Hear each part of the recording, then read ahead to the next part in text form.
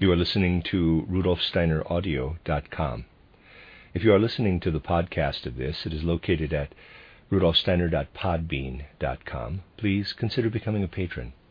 As well, there are two publishing houses, SteinerBooks.org in America and RudolfSteinerPress.com in England, who are the sole publishers of Steiner into English and have given me permission to do these recordings. Please consider patronizing them as well. This is a reading of a collection of lectures by Rudolf Steiner entitled Cosmosophy, Volume 2. This is Lecture 9, given in Dornach on the 6th of November, 1921. We have been considering the human form, human life, the inner life, and the human spirit in relation to the cosmos. Looking back on the different aspects considered, we are able to produce a kind of extract of it all, and say deep down in the depths of human nature lies the will. In a number of ways, it is the most mysterious element in human nature, if I may put it like this.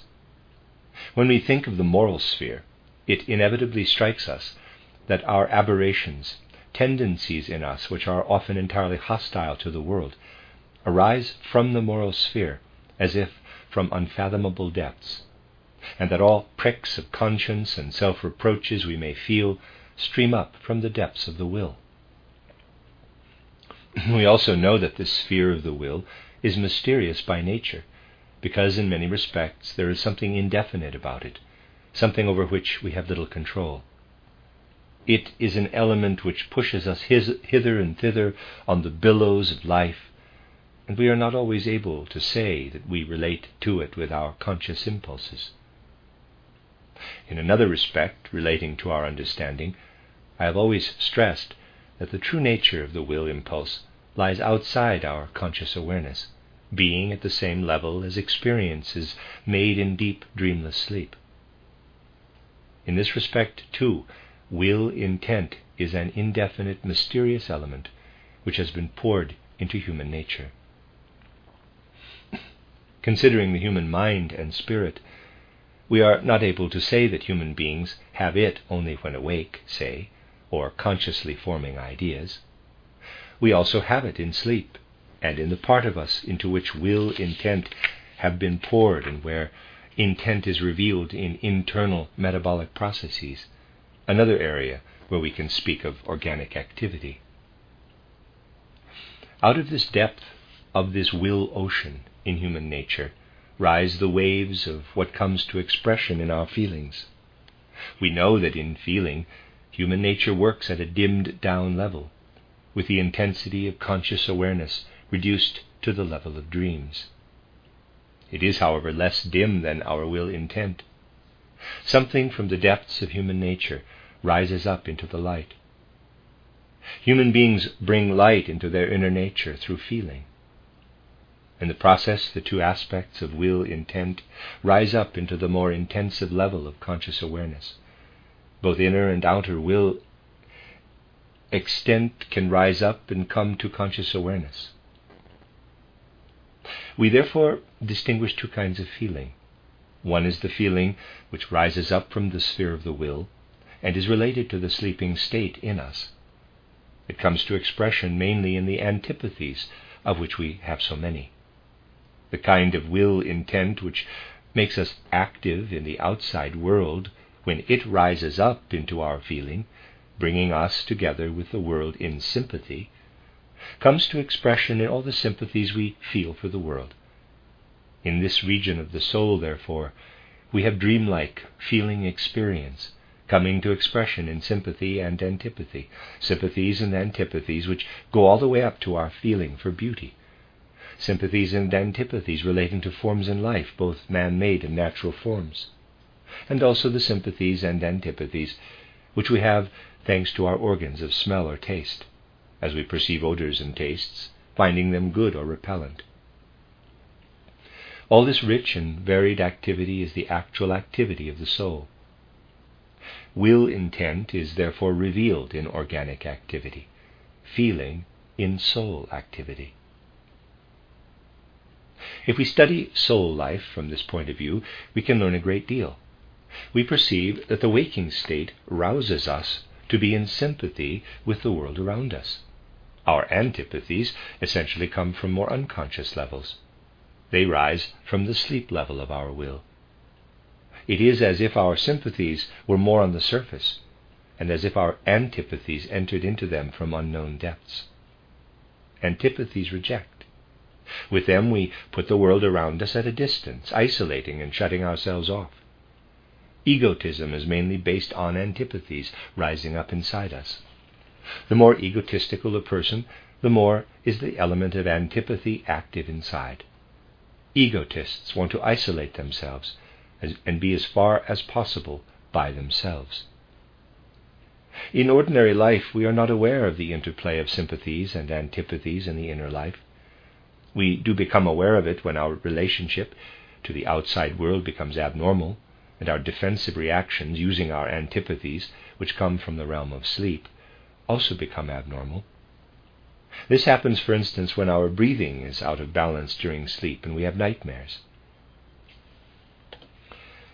Inwardly, we experience this as antipathy, used to defend us against something that wants to invade us, reducing the experience of our egoity. We get a glimpse of deep secrets in human life. When someone develops very powerful antipathies, which then also enter into waking life, antipathy may enter into everything, even the astral body. The astral body then lets antipathetic nature stream out in front, rather like an abnormal aura. It may happen that the individual feels even people with whom he normally has a neutral relationship to be antipathetic, and indeed people he normally loves. All the different kinds of persecution mania arise from this kind of situation. When we experience antipathetic feelings that cannot be explained by external circumstances, they come from overflowing antipathies in the soul. The pole arising from the realm of sleep in the life of the soul has undergone abnormal development in this case.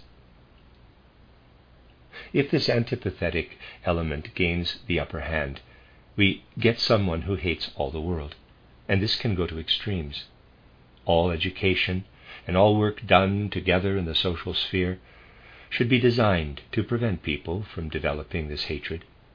But just consider, if the element which rises up from the depths of human nature can make people into such egotists when it becomes too powerful, what must the inner will intent be like, which is at the sleep level and which is mercifully hidden from us? We never come to realize the all-pervading presence of this sleeping will intent in the whole of our organism and our limbs. At most, highly unusual dreams may make some people a little aware of what lives in the will intent, which restores the organism when we are sleeping. This element, I have shown it from another point of view in earlier lectures, is rightly beyond the threshold of ordinary consciousness. When you come to know it, you come to know everything in human beings, which can take them to an extreme degree of badness. It is a profound mystery of life that our organic activity is balanced out by powers which would make a person a criminal, a bad character, if they were to gain the upper hand in conscious life. Nothing in the world is in itself evil or good. Something which is thoroughly evil when it comes up into conscious life also regulates our organic functions and restores our used-up powers of vitality during sleep, which is the right place for it to be used. If you inquire into the nature of the powers which restore used-up vitality, you have to say, it is evil. Evil has its function. When human beings gain spiritual insight and see this element, it is an element about which spiritual scientists of earlier times also said, its true nature must not be described, for sinful are the lips which utter it, sinful the ears which hear it. People must know, however, that life is a dangerous process, and that evil is very much present down in the depths, a much needed power. The waves also rise higher than this into the forming of ideas. When the sleeping inner will intent, which brings light in the sphere of feeling, rises into the forming of ideas, light is shed, but at the same time the quality of our ideas is reduced through abstraction.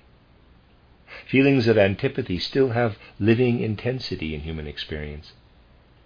When they rise up into the sphere of ideas, they live in all the negative, dismissive attitudes people have.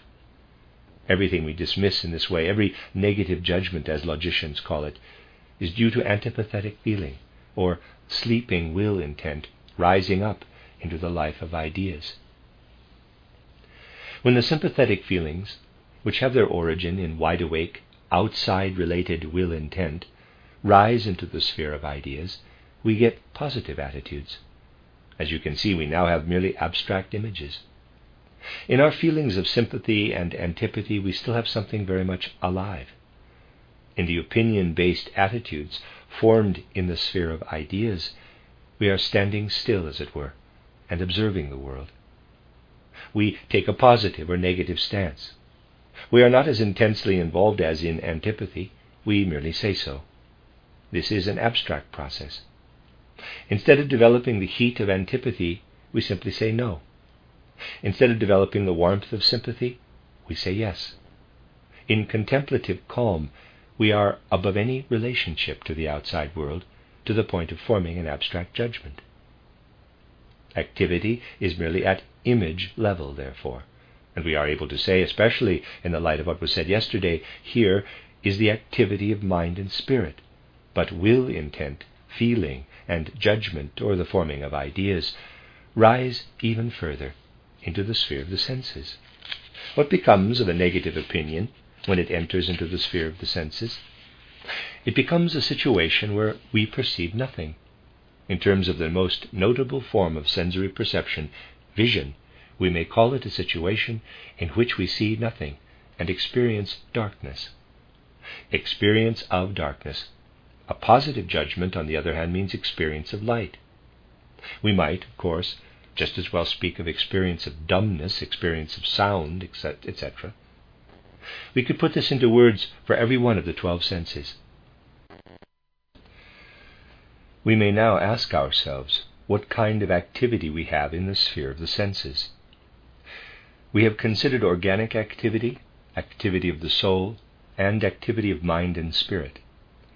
The last of these is entirely image-based, but still our own activity. The processes which occur between our senses and the outside world, on the other hand, really are no longer our own activity, for the world is influencing us. It is perfectly possible to draw the eye schematically, and there's a picture, making it an independent entity, as it were. What happens in the eye is that the outside world penetrates into the organism as if through a bay. Here we are not engaged in our own activity in the world, but our position in the world is such that we may say it is the activity of the gods.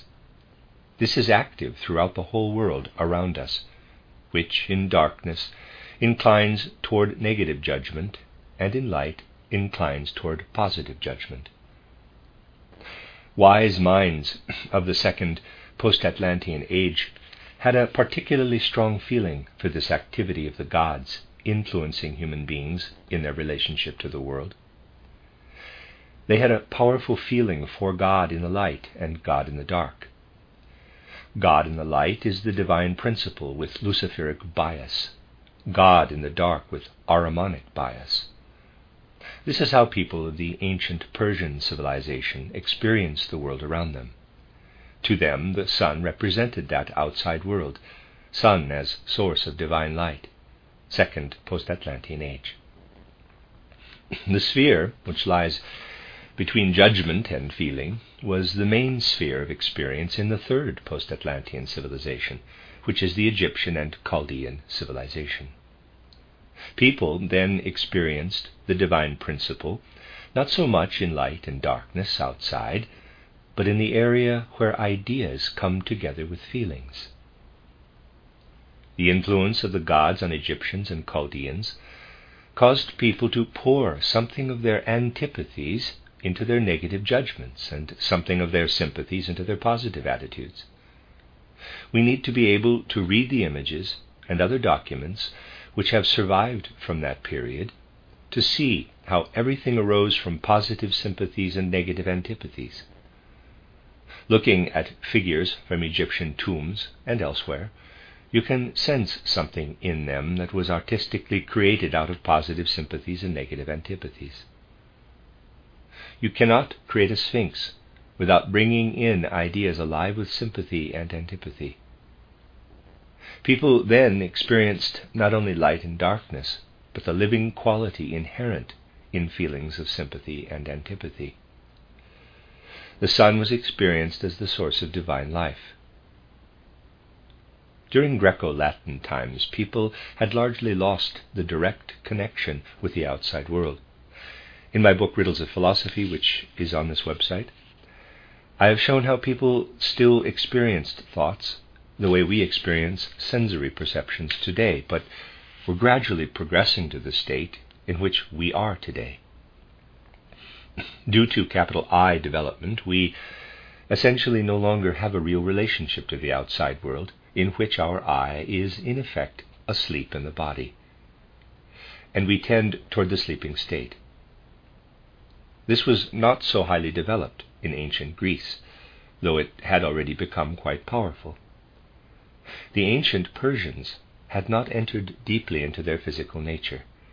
They did not really see themselves living fully in their bodies, particularly if they were sages.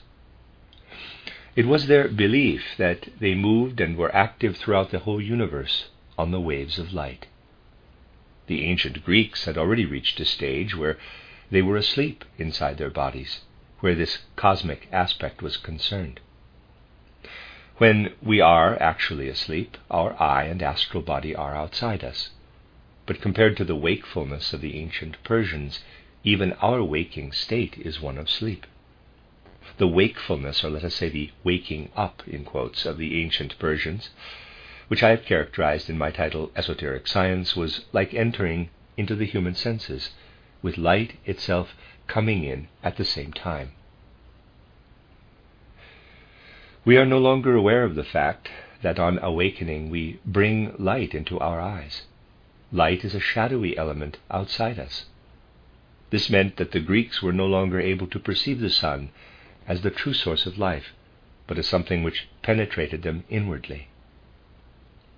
To them, the element in which the sun lives inwardly in human beings was the element of eros, love. Eros, the sun element in man, was the true inner experience of the Greeks. Thus the sun was seen as the source of divine love. Then, from about the 4th century onward, I have spoken of various aspects of its specific nature on other occasions, came the age when the sun was experienced as no more than a physical body, a sphere of vapor out there in space.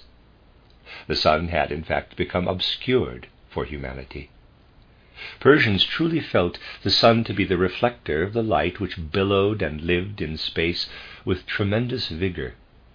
The Egyptians and Chaldeans saw it as life billowing and pulsing through the universe. The Greeks experienced it as something which instilled love into organic nature, as eros, guiding them through the waves of the emotions. Entering more and more into the human being, experience of the sun vanished into the deep down depths of soul. Today we carry the sun element down in those depths.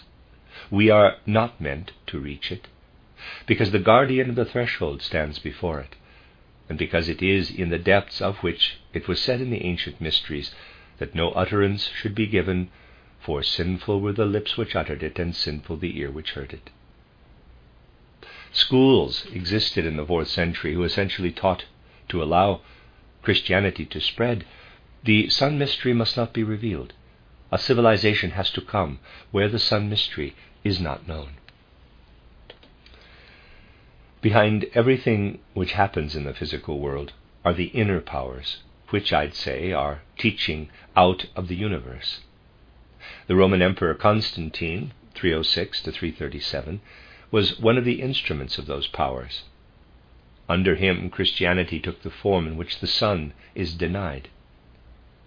Another emperor, Julian the Apostate, took less account of developments in his day, but let himself be guided by his enthusiasm for the last remnants of the old instinctive wisdom learned from his mystery teachers. He was murdered because he sought to restore the old tradition of the threefold Sun mystery.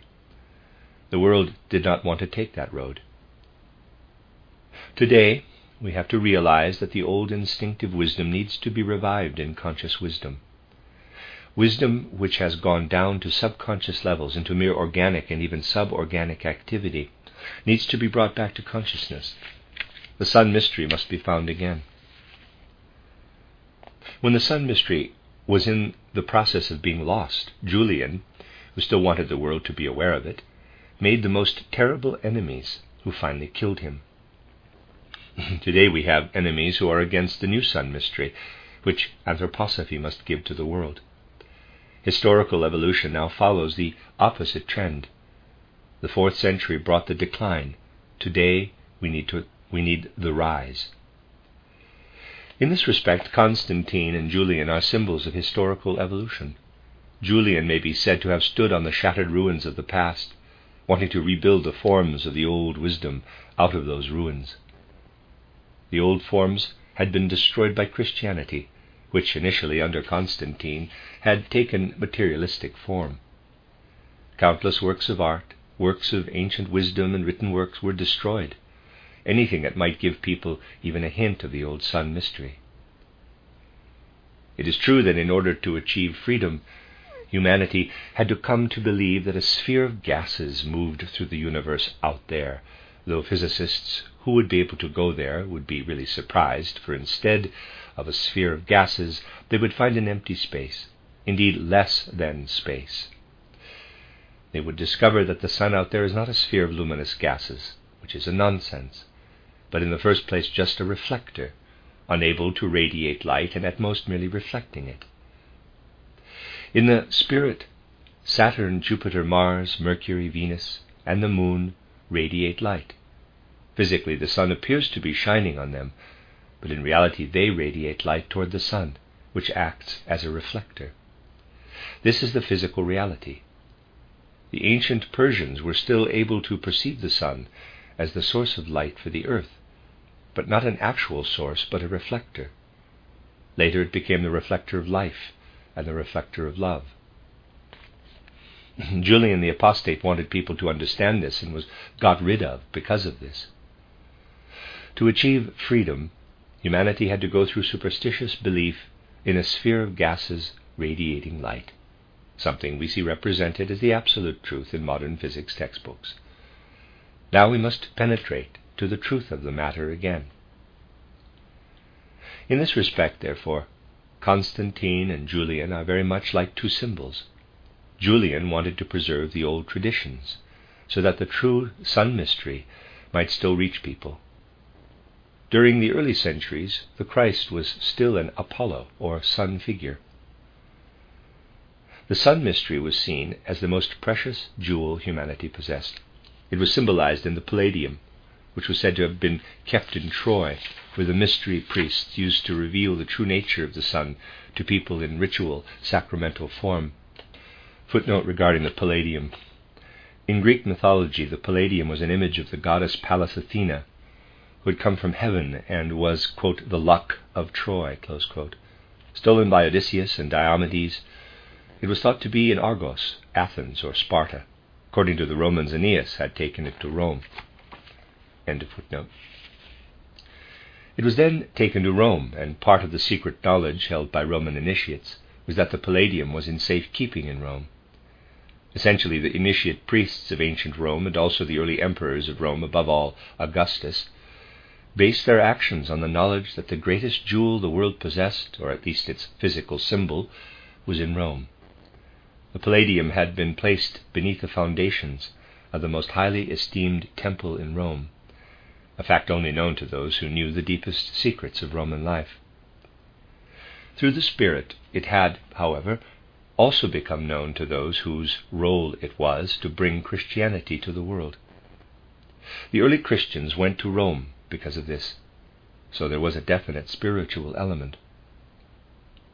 When Christianity was secularized under Constantine, the Palladium was removed from Rome. Constantine founded Constantinople and had the Palladium put in the ground under the column he erected to himself. The further development of Roman Christianity was that the sun mystery was taken away by the very emperor who established the rigid forms, rigid mechanisms of Christianity in Rome. With this, Christendom has lost the wisdom of the world, the outward sign of this being the transfer of the Palladium from Rome to Constantinople. In some parts of the Slavonic world, people always put their own interpretation on this. It was believed until the beginning of the 20th century that in the not too far distant future the Palladium would be taken from Constantinople to another city, in their belief a Slav city. Whichever way this may be, the Palladium, you may take the whole as an outer symbol, but it is the inner aspect which matters, is waiting to go forth from Constantinople, which is casting darkness on it, to a place where it will be totally obscured. The Palladium is thus taken to the east, where the old wisdom lives in decadence and growing obscurity. Just as the sun is a reflector of light given to it from the universe, everything depends on it in the further evolution of the world, that the Palladium be illumined by a wisdom arising from the treasury of insight gained in the West. The Palladium, heirloom of the past, taken from Troy to Rome, and then to Constantinople, and to be taken even further into the darkness of the East, the Palladium, jewel of the sun, must wait until in the West grows in mind and spirit and is able to release it from the dark, obscured treasury of sight, limited to the natural world. Our mission for the future is thus linked to the most sacred tradition of European development. To this day, then, legends are still alive for those initiated into these mysteries, some of them very plain, simple people who walk about on this earth. Legends are still alive of the Trojan Palladium being taken to Rome, of the Palladium jewel of wisdom being taken to Constantinople when Roman Christianity became worldly and superficial, and that it shall be taken to the East one day, when all the old wisdom will have been stripped away in the East, having fallen into utter decadence, and legends that speak of the need to bring new light from the West to this sun jewel. The sun has vanished into the depths of human nature. We have to find it again by developing the science of the Spirit. Humanity must find this sun again, or the Palladium will vanish into the obscurity of the East. Today it is sinful to utter words that are wrong. Ex oriente lux. The light can no longer come from the East, which has fallen into decadence. Yet the East, which will have the sun jewel, however obscured, is waiting for the light of the West. Today people walk in the darkness, arranged to meet in the dark, their eyes turned to Washington.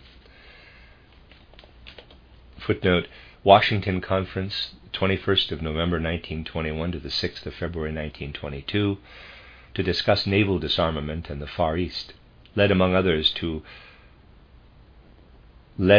things to American, British, French, Japanese agreement to guarantee each other's territories and a collective guarantee of China's independence. End of footnote. Salvation, however, will only come from Washington's able to speak out of the mood of the spiritual world in such a way that they not only open economic gates for China, looking for the darkness which surrounds the Palladium. Salvation will only come when conferences held in the West decide to take light to the East, letting the Palladium shine out again. Like a fluorescent body, the Palladium in itself is dark. It shines out when light streams into it. The same holds true for the wisdom of the East. Dark in itself, it will be illumined and fluoresce when the wisdom of the West, the light of the Spirit from the West, enters into it. The people of the West are as yet unable to see this. The legend of the Palladium needs to be placed in the bright light of consciousness. We must feel the right kind of compassion for Julian, the apostate, who wanted to close his eyes to the age when the light of freedom would be able to germinate in the darkness, who wanted to preserve the instinctive wisdom of old and therefore had to perish. We have to realize that Constantine took the light of wisdom from the Romans by giving them a worldly Christianity, sending Christianity into the darkness. We have to realize that the light which will let the palladium shine out again must be sought in modern science. Only then will an important step in world history come to fulfillment. Only then will the palladium, which became Western the moment the Greeks burned down Troy, and which still holds the light that shone from Troy, become Western and Eastern. It is now in the dark and must be brought out of the dark. Light must be brought to the palladium. We can win enthusiasm from historical evolution if our hearts are in the right place. If they are, in the sense of what I have been presenting today, we shall also be able to find the right response to the impulses which are the true impulses of the science of the Spirit. I'll continue with this on Friday, the end of Lecture 9.